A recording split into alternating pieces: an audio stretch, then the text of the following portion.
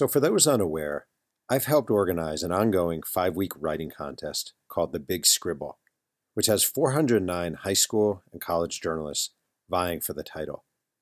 And this past week's assignment called for contestants to write about food. And I just want to read one of the entries real quick from a Creighton University junior named Kate Smith. I want to stick to my sandwich habits like peanut butter to a knife, but this time my curiosity gets the best of me. Larking through several worst favorite food lists, a weird sandwich catches my eye.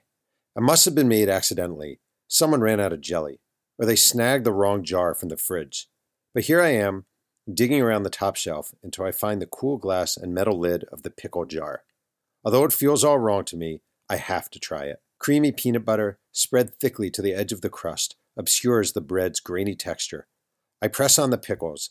The ridges, carved in the sides, leave toothy indents on the cement-like surface before I've even taken a bite. Pools of peanut butter bubble up between the pickled polka dots, becoming smooth and shiny as juice rolls off each dill slice. The sandwich is heavy when I lift it off the plate, and gravity draws the corners down. Luckily, the suction of the peanut spread keeps the pickles from sliding off. My teeth bite through the crisp, cool chip on top and the bottom sponge of bread, meeting in the gooey center before pulling slowly away. The swirl of sweet and tart as I chew is startling. The peanut butter, no longer the saltiest condiment on the bread, provides a sweet base for the sandwich. The juice from the dill pickle mimics and multiplies the acidity that usually comes from the fruit jelly. Its tang interrupts the weight of the peanut butter. But the novelty is short-lived. The peanut butter starts to cloy next to its pickled pairing, and even with the peanut butter seal, the salty brine seeps through the bread. I've already returned the pickle jar to its dark corner in the fridge. This strange sandwich may cajole some people's taste for adventure, but I'll stick with the familiar and perfect PB&J. As I said last week, great writing doesn't always require age or experience or an Ivy League pedigree. It requires heart and vision, and sometimes a willingness to eat pickles and peanut butter.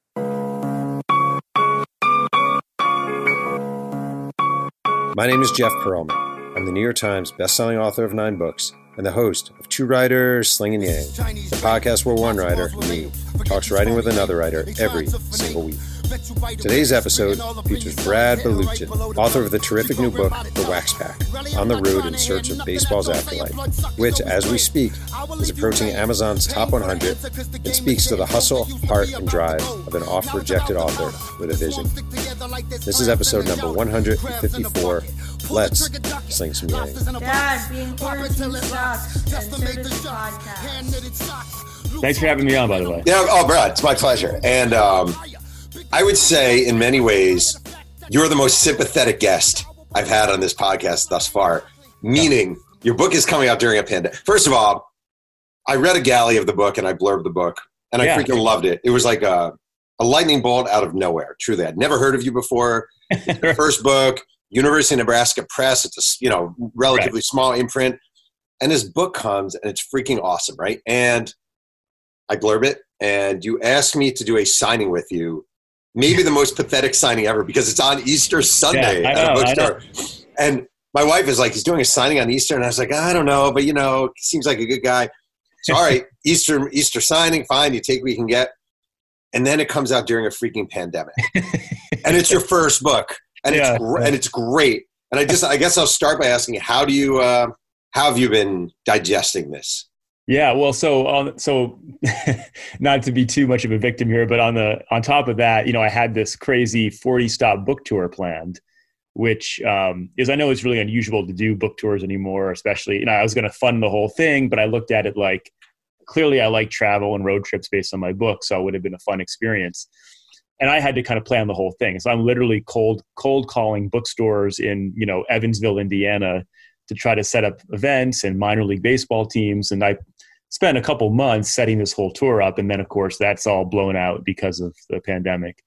So hopefully that'll happen in the future. But no, I think I look at it like, clearly that's all beyond my control, right? And one of the, I think my book, I try to get into the psychology of life a lot. And I look at this like, okay, like you can only control what you can control. And there's no sense in wallowing in the despair of all these, this bad luck. So let me just focus on what I can do.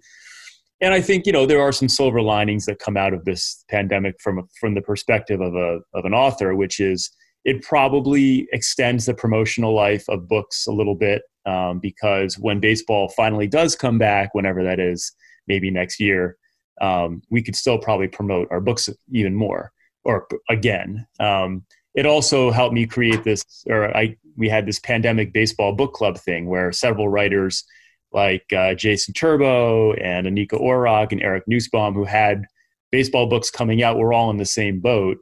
So we all kind of were like, let's all help each other. So we kind of came together to promote each other and do these interviews. And that would probably have never happened if this hadn't happened. Right. So I think there's, and then of course there's the, people have said to me, oh, well, this could be good because people are at home.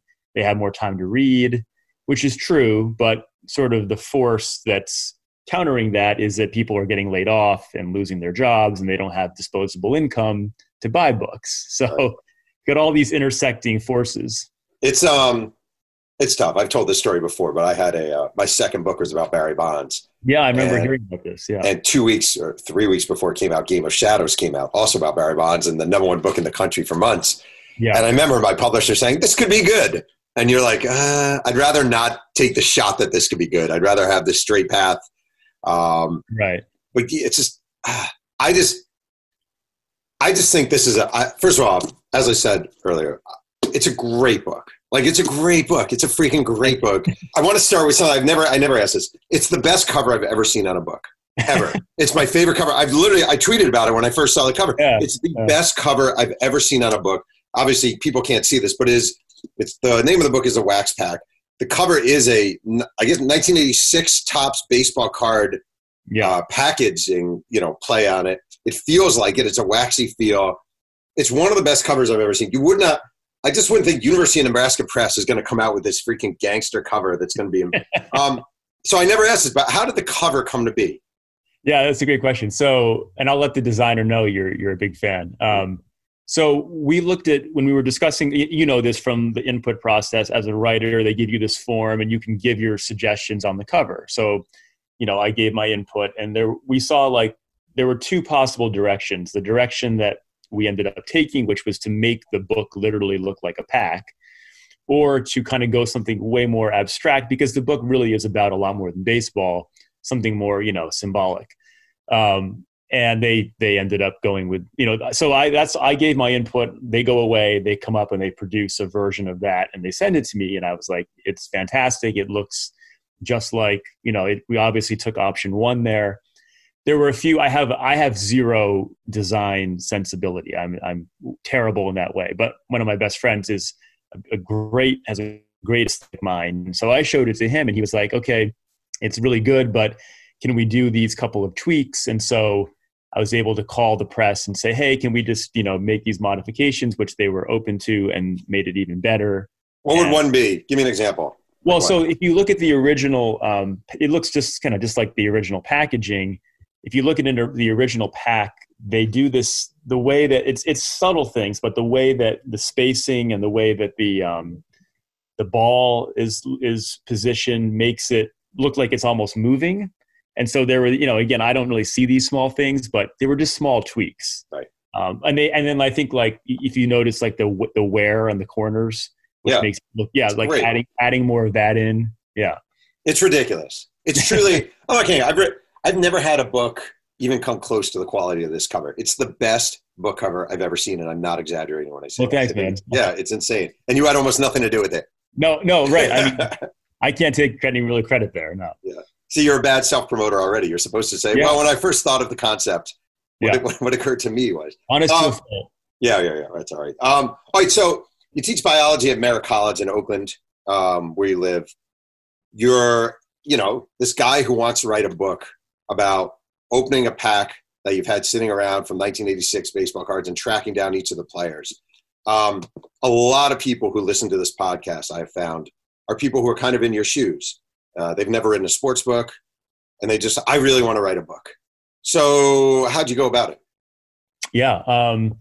So I had trained, in college, I studied journalism and I studied science. And I decided that I wanted to do both. So I worked for a magazine called Islands Magazine out of college. It was a fact checker, which a job that sadly doesn't really exist anymore. Yeah.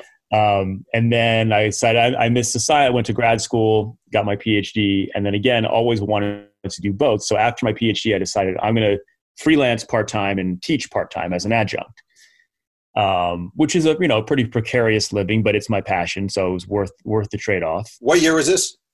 2013. Okay. So I started doing some freelancing, mostly about science, because that's my area. I wrote pieces for National Geographic and Discover and Natural History, short stuff. But I always what I always wanted to do was that literary nonfiction, narrative nonfiction. A long form. And we know that it's so, the magazine has kind of disappeared as a place to do that. So now more and more is just writing books.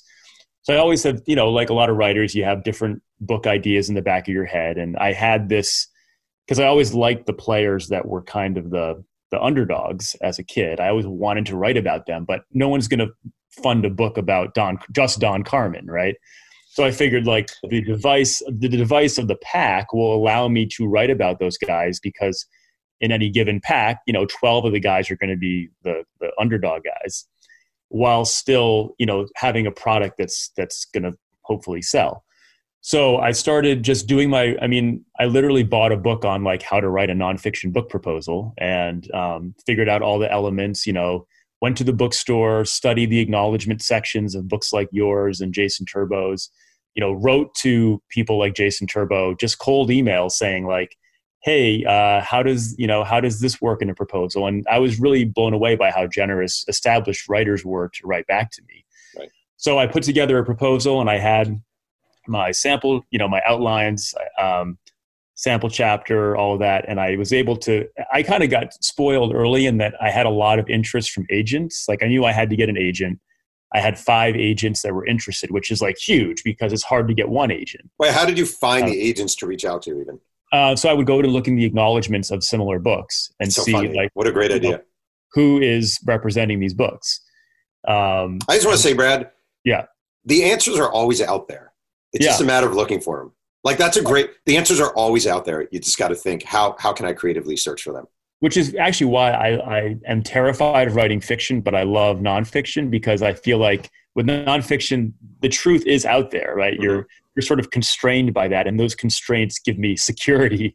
Whereas if I could just make it up, it's that's way overwhelming. Wait, people ask me if I want to write fiction, and I always think, but I don't know how you end it. But with nonfiction, there's always an ending. You know what the ending is going to be. You're done with your trip, or someone dies, or whatever. It's over. Yeah. Yeah. Anyways, constraints could be a good thing. So I found out agents, and they were just cold emails. I didn't have any publishing industry connections really. And I got a lot of good feedback. I think the idea is just very, very attractive and popular, taking the single pack. So I signed with a guy named Peter Bernstein as an agent, and he actually really encouraged me to take the trip before trying to get a book deal. Basically funded myself essentially. So I said, okay, I'll do that. So it was a great personal, it probably cost me about $8,000 to take that trip and pay for the gas and the lodging and all that. Drove the trip to 7 weeks. It was an amazing, I had my ideas, but it blew away my expectations in terms of how forthcoming the players were, as you can see in the book. And then I came back and it's okay, now I kind of know the story. Let me totally rework the proposal. So I spent several months redoing the proposal, and the final proposal I had was 125 pages, which, but it's funny, my agent, and I knew people, other writers had told me they sold books on a 10-page proposal, but he didn't say anything. He didn't tell me to cut it down. So I was like, okay. So, he then went out to about 5 or 6 imprints at the Big Five in New York. They generally liked it, but thought it needed some work, and it did need work. I was still it wasn't as tight as it needed to be. So I went back and then spent another 8 or 9 months reworking the whole proposal. And when I showed it to Peter, who, I always had a good relationship with and was very helpful to me, he said, I just don't think it's there. He basically thought that it wasn't a good idea for me to be in the book. very much. He kept pushing me more towards make it traditional baseball, don't have all this sort of frankly, a lot of the gatekeepers in the industry didn't want me to be in the book. They said, we don't like when the author is a participant and no one knows who you are. But the biggest criticism was you don't have a platform, you don't have a following, you don't have 100,000 Twitter followers. Yeah. So Peter and I parted ways amicably, and I went back to one of those other agents who was interested. And then we went out into the broader, went out and like cast a wide net, probably sent it out to 30 editors at different imprints. And again, I have a question. Were you emailing these out? You weren't physically mailing. You were emailing everything out at this point. Correct? Well, my agent was emailing them out. Yeah. Okay. Yeah.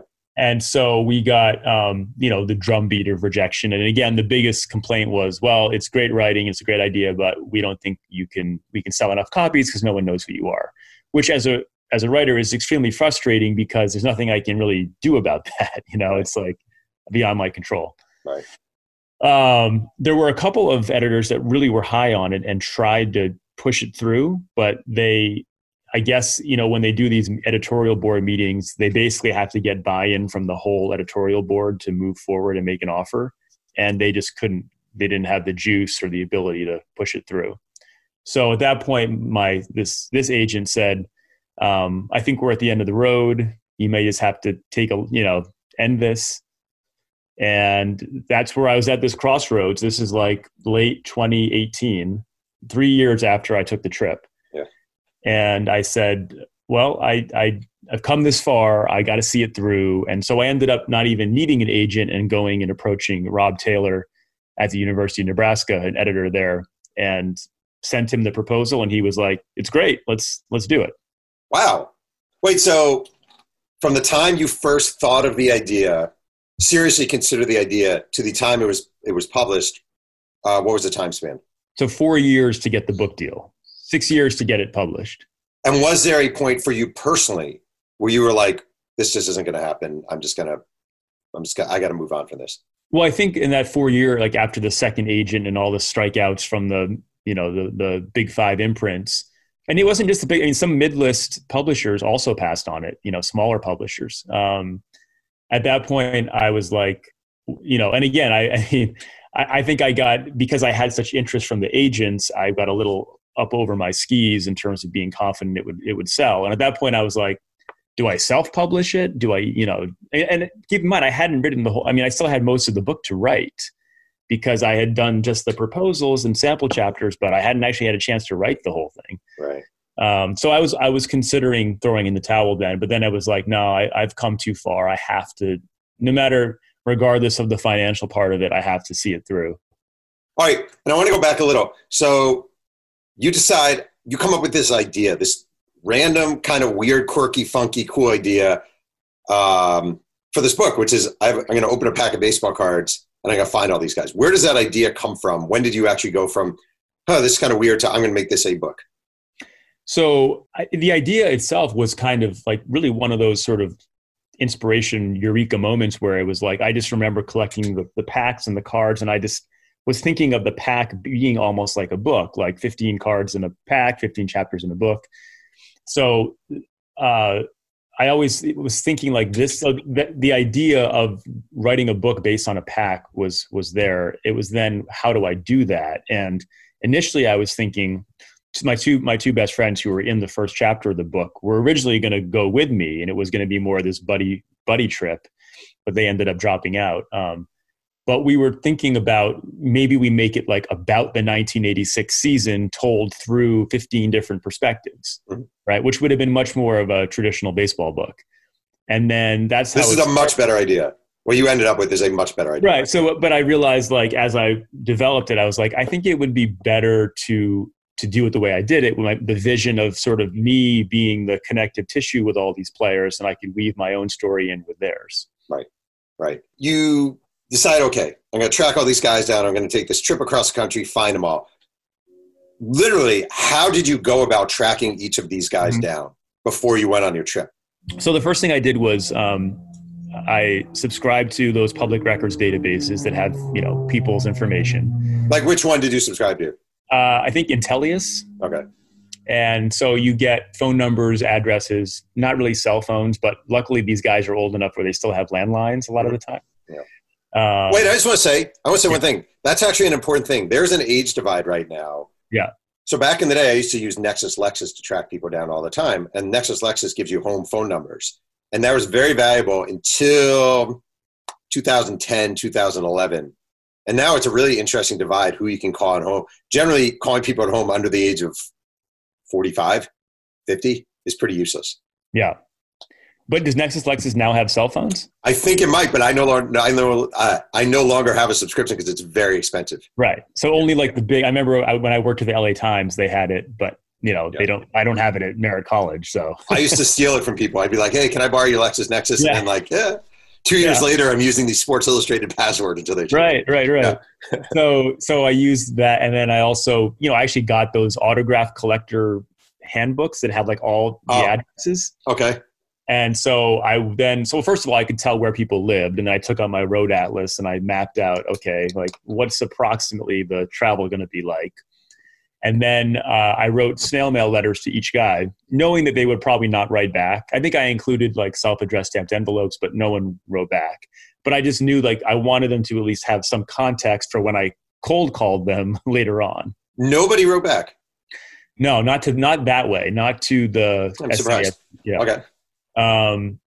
And so then I did so for Rance Mullenix, it was really easy because I Googled him and he's now a realtor, and all realtors put their phone numbers everywhere. Yeah. So I had his like cell phone right there, picked up the phone, called Rance Mullenix on his cell phone, scared out of my mind. Like, how do I get this guy to not hang up on me?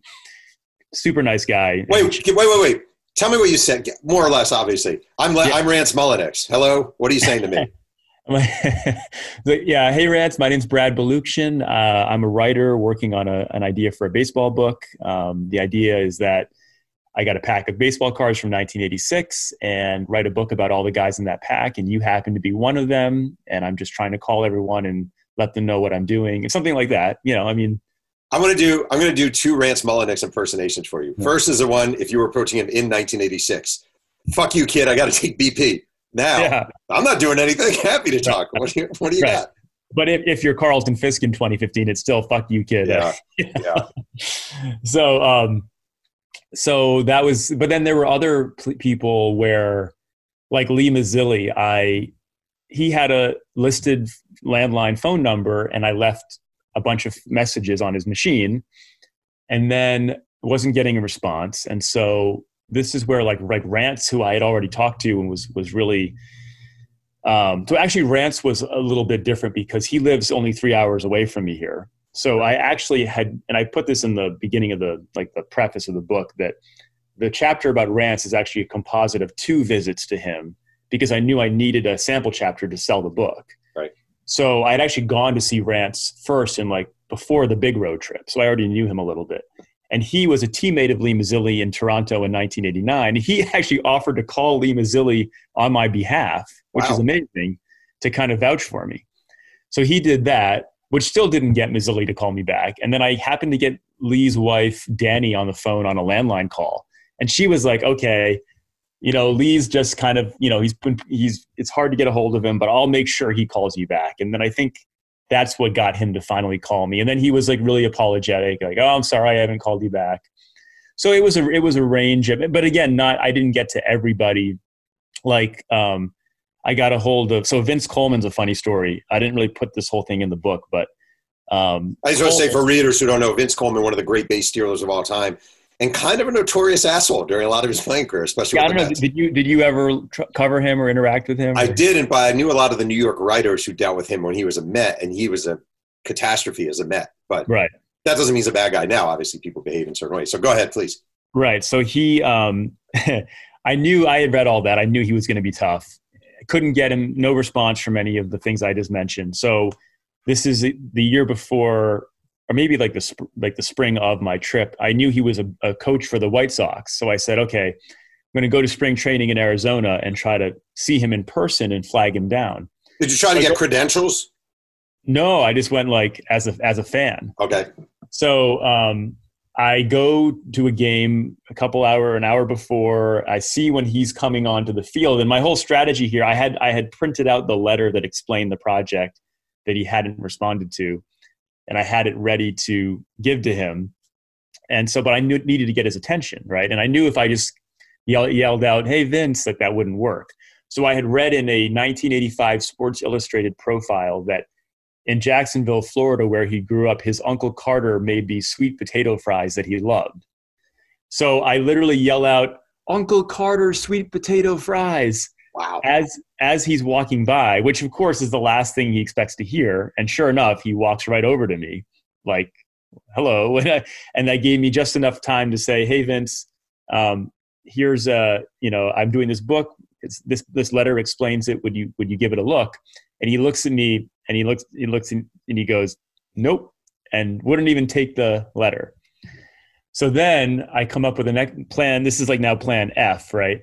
I do a story for Rolling Stone on walk-up music because Royce Clayton is now, his job is to like customize walk-up music for current players. Wow. And he has a whole company.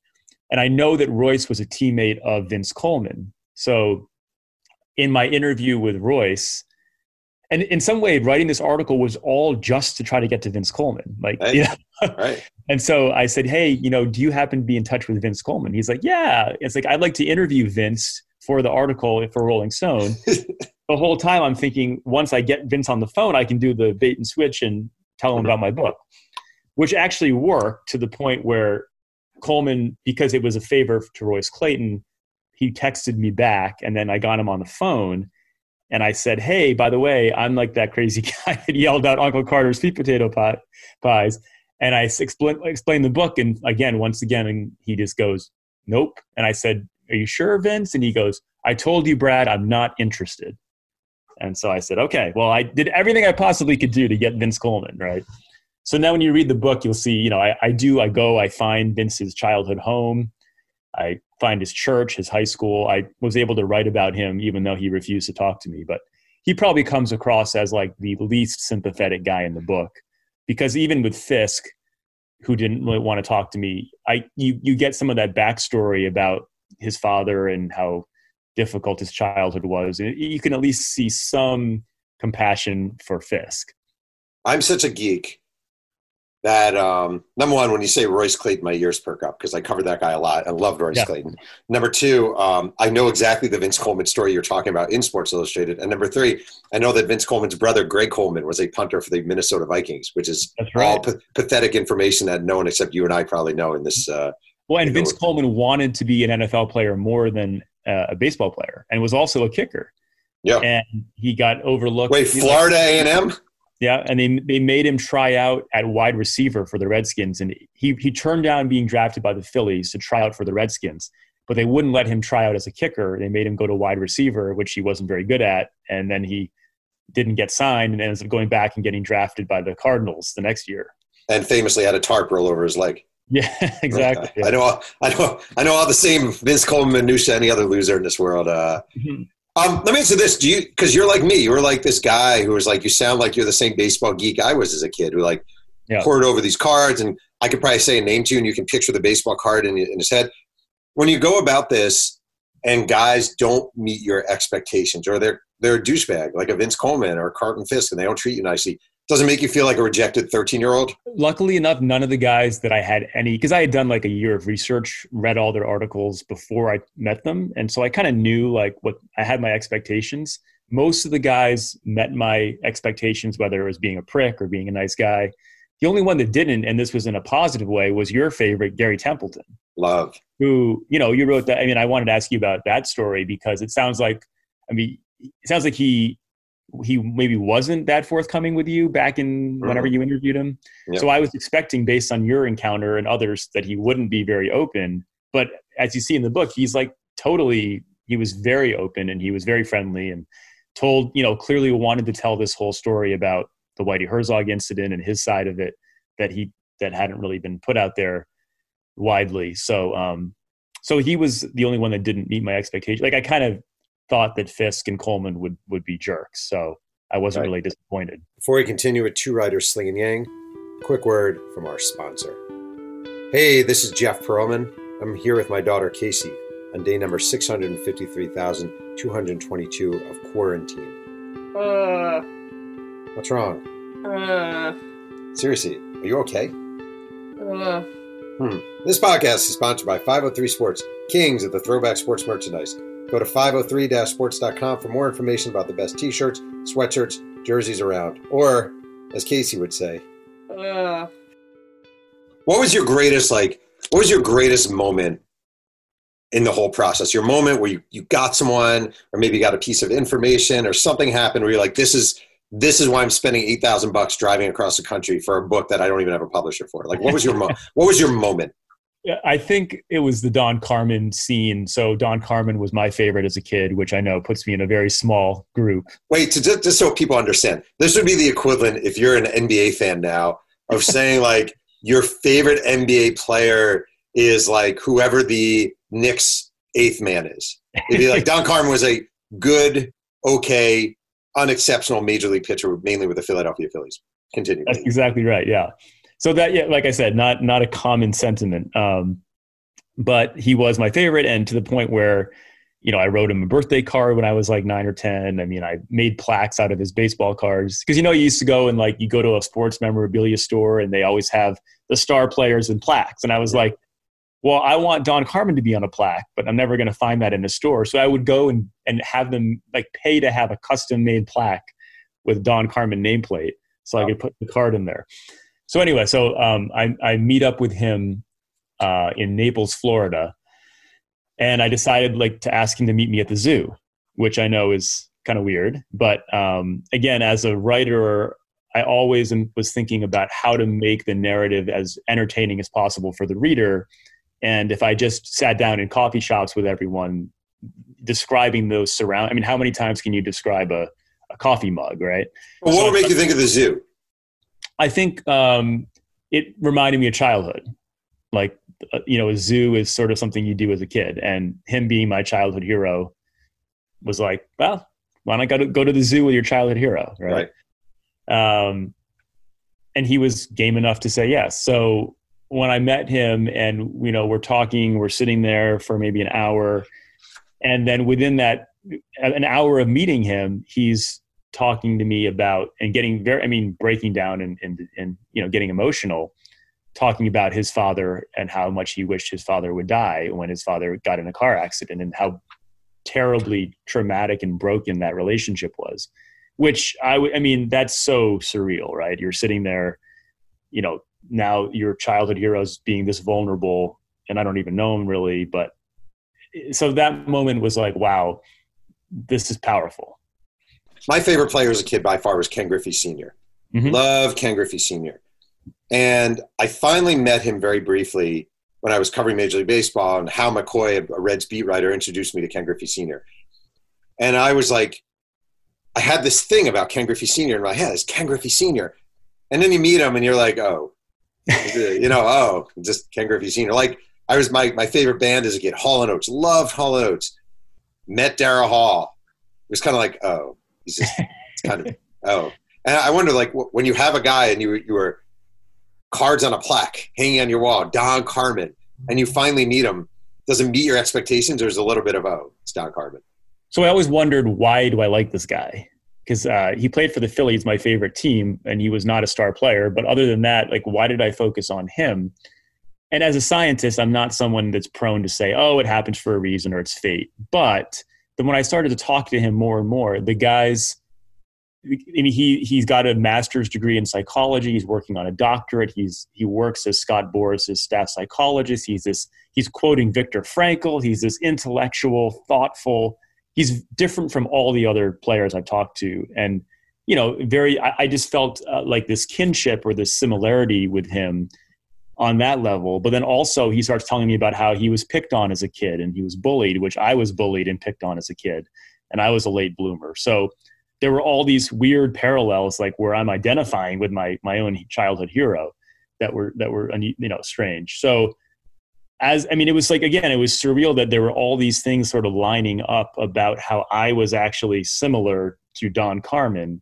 Yeah. That made me even more sort of like thrilled that this is who my favorite player is. And it's also such a big contrast between, so I briefly mentioned this in the book. My first book idea was in 2005 when I quit my job at Islands Magazine to write the Iron Sheik's biography, the professional wrestler. Uh-huh. And I had spent years laying the groundwork to build a relationship with the Iron Sheik. And I actually literally moved to the town in Georgia where he lives and spent 2 or 3 months working with the Iron Sheik, going to WrestleMania with him and meeting Hulk Hogan and all those guys. And so he was my childhood hero. But as great as Don Carmen was, the Iron Sheik was just off his rocker. I mean, that project, I was driving him to crack hotels. That project fell apart when he threatened to kill me in his living room. And I said, okay, enough is enough. Wait, time out. I have to interrupt the flow here. Why did the Iron Sheik threaten to kill you in his living room? Well, he was so unstable and volatile from all the drug abuse that little things would set him off. So we're having a conversation, and he's got a big ego, is very much into his own image. And he went on kind of like he could no longer separate the Iron Sheik from Khosrow Vaziri, his real name. He'd be kind of morphed into the character. So he would go on these rants, like he was doing a wrestling promo, saying how he was this and that. So he starts talking about how, I'm the only person to come from the Middle East to become a successful wrestler in this country. And I said, well, actually, there was another guy, General Adnan, this guy from Iraq, which is true. And I was just fact checking him. And he got so angry that I would bring up another wrestler, and especially in Iraqi, because the Iranian-Iraqi conflict, that he just went off on me. How dare you bring that up? And that's when he just got more and more angry and threatened to kill me. Wait, time out. I need to digress a little bit here. How did you actually wind up having an agreement to write the Iron Sheik's autobiography?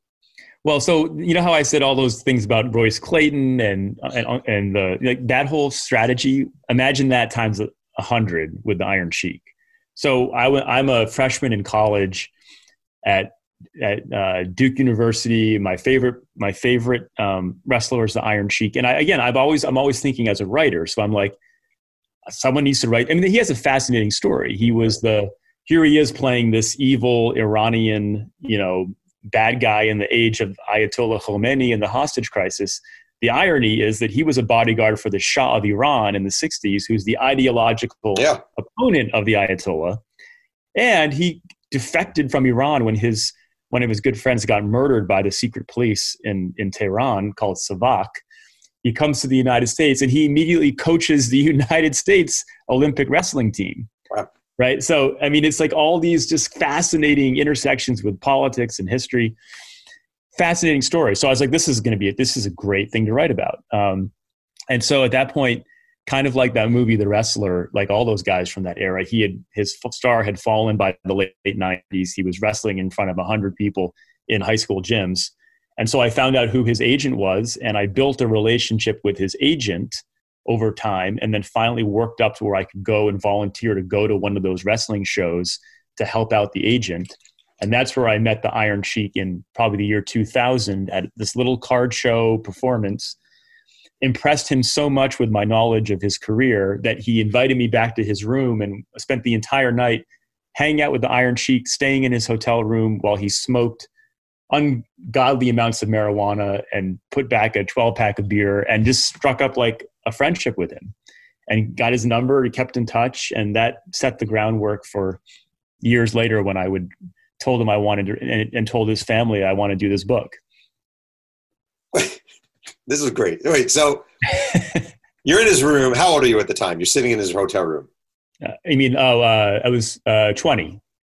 You're 20 years old. You're a student at Duke. You're sitting in the Iron Sheik's hotel room. The Iron Sheik, for people who don't know, legendary 80s wrestler, camel clutch, wrestled Hulk Hogan, big match, blah, blah, blah.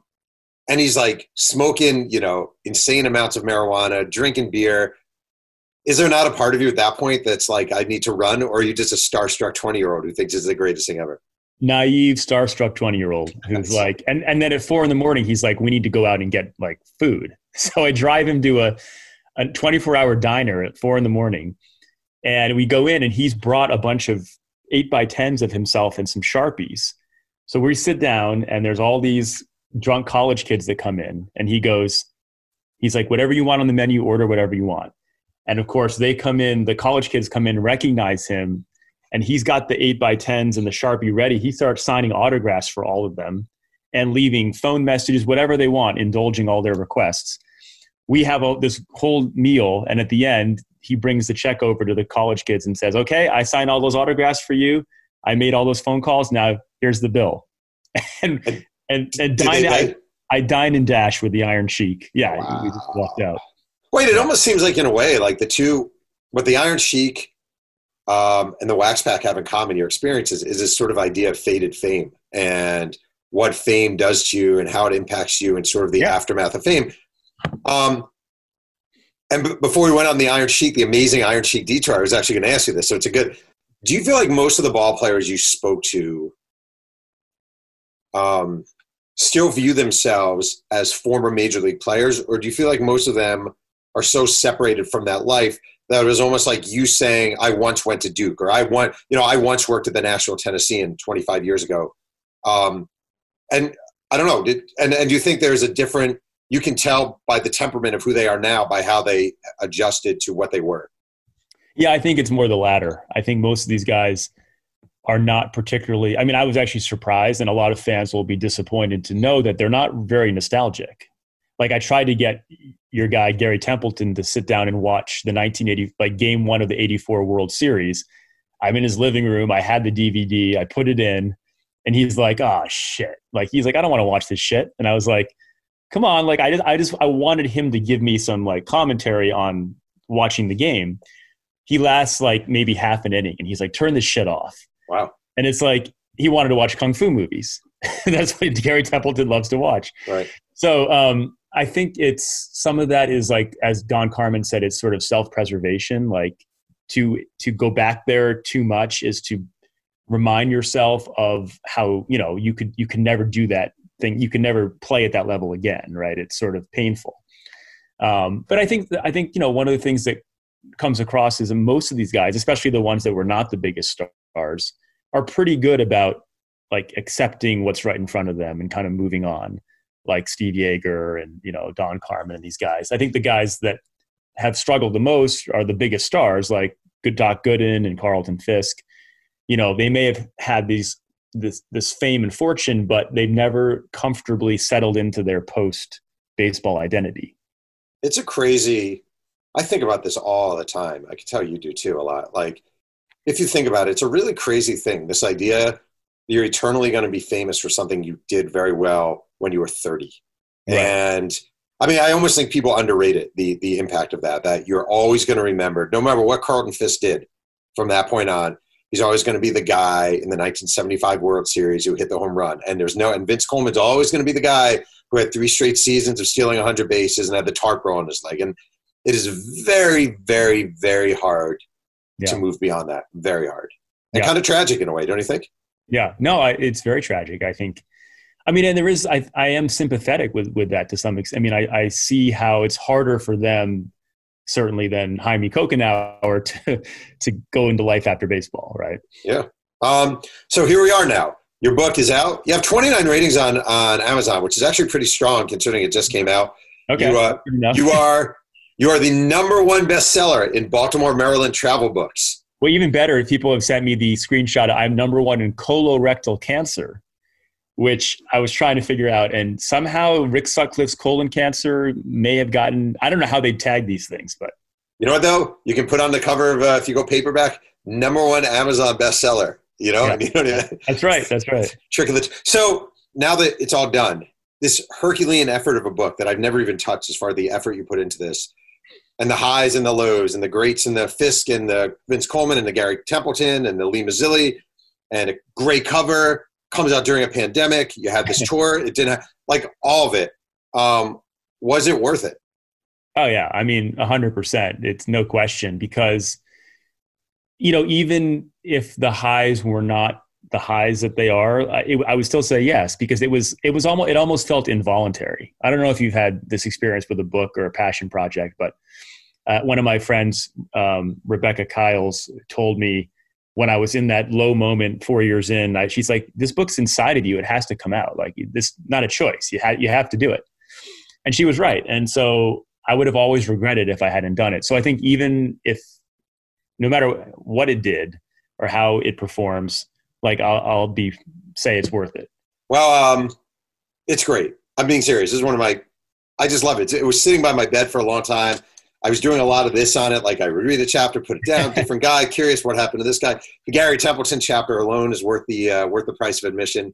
I really, truly admire the freaking badassness you put into this and the effort you put into this and the heart you put into this. And yeah, it's just great. So thank you for doing this. Seriously. Thanks. I appreciate you. Like I said, I remember we talked, again, I was talking about people early on that I'm grateful to. In 2015, I think I emailed you or wrote you on Twitter about something. I was at the Hall of Fame trying to find Vince Coleman, and you were so supportive early on, and you're one of the biggest writers in this field. And for you to give me that time, I've always been grateful for that. So thank you. I want to thank today's guest, Brad Balukjian, for joining me on Two Writers Slinging Yang. You can follow Brad on Twitter at WaxPackBook and buy his book wherever one does such things. One can listen to Two Writers Slinging Yang on pretty much every podcast medium, and reviews are always appreciated.